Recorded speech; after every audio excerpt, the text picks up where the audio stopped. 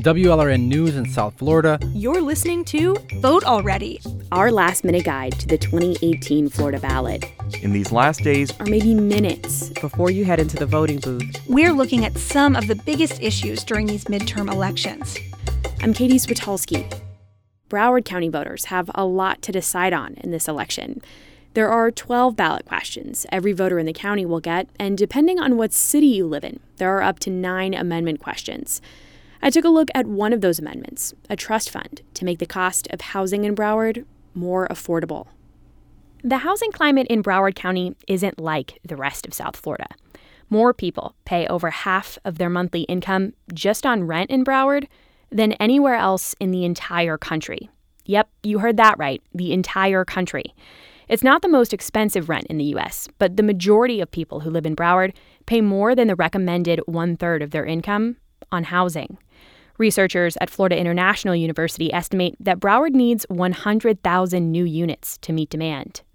One way county officials think they can relieve renters and homeowners is by creating a Broward trust fund. Like a lockbox, says Sandra Vesey-Einhorn.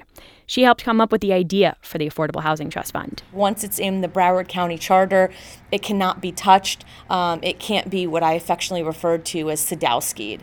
The Sadowski Fund is the state's Affordable Housing Trust Fund. But in recent years, to balance the general budget, lawmakers take money out of it. The idea for Broward's trust fund is going to the voters. They have the opportunity to really kind of create some change if that's what they choose. Carlos Vernay is the executive director of Broward County's Charter Review Commission, the group that meets every 12 years to propose possible amendments to the county's charter. That determines how the county is run. Affordable housing. That is going to be the legacy of this Broward County Charter Review Commission. When we look at housing and we look at housing programs, typically there's 3 sort of main buckets that housing programs go into. Vesey-Einhorn directs the Coordinating Council of Broward. It's made up of executives from the health and human services industry trying to come up with solutions for the county's housing inequality. There's rehab and repair, and then there's down payment assistance, first-time down payment programs, things like that. And then the third bucket is the creation of new affordable housing units. The county would have discretion as to how the money gets distributed among these programs and new construction.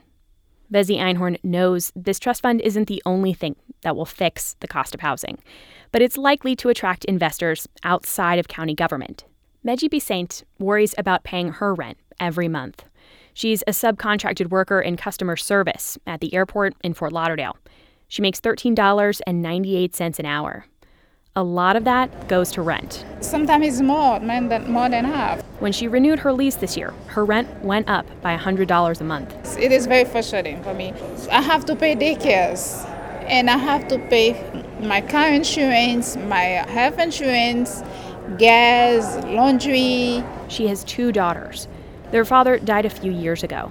She likes the county commission's plan to fund more affordable housing through the trust fund.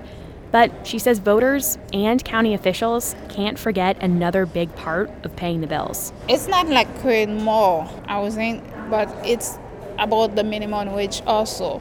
So we can live a little bit better.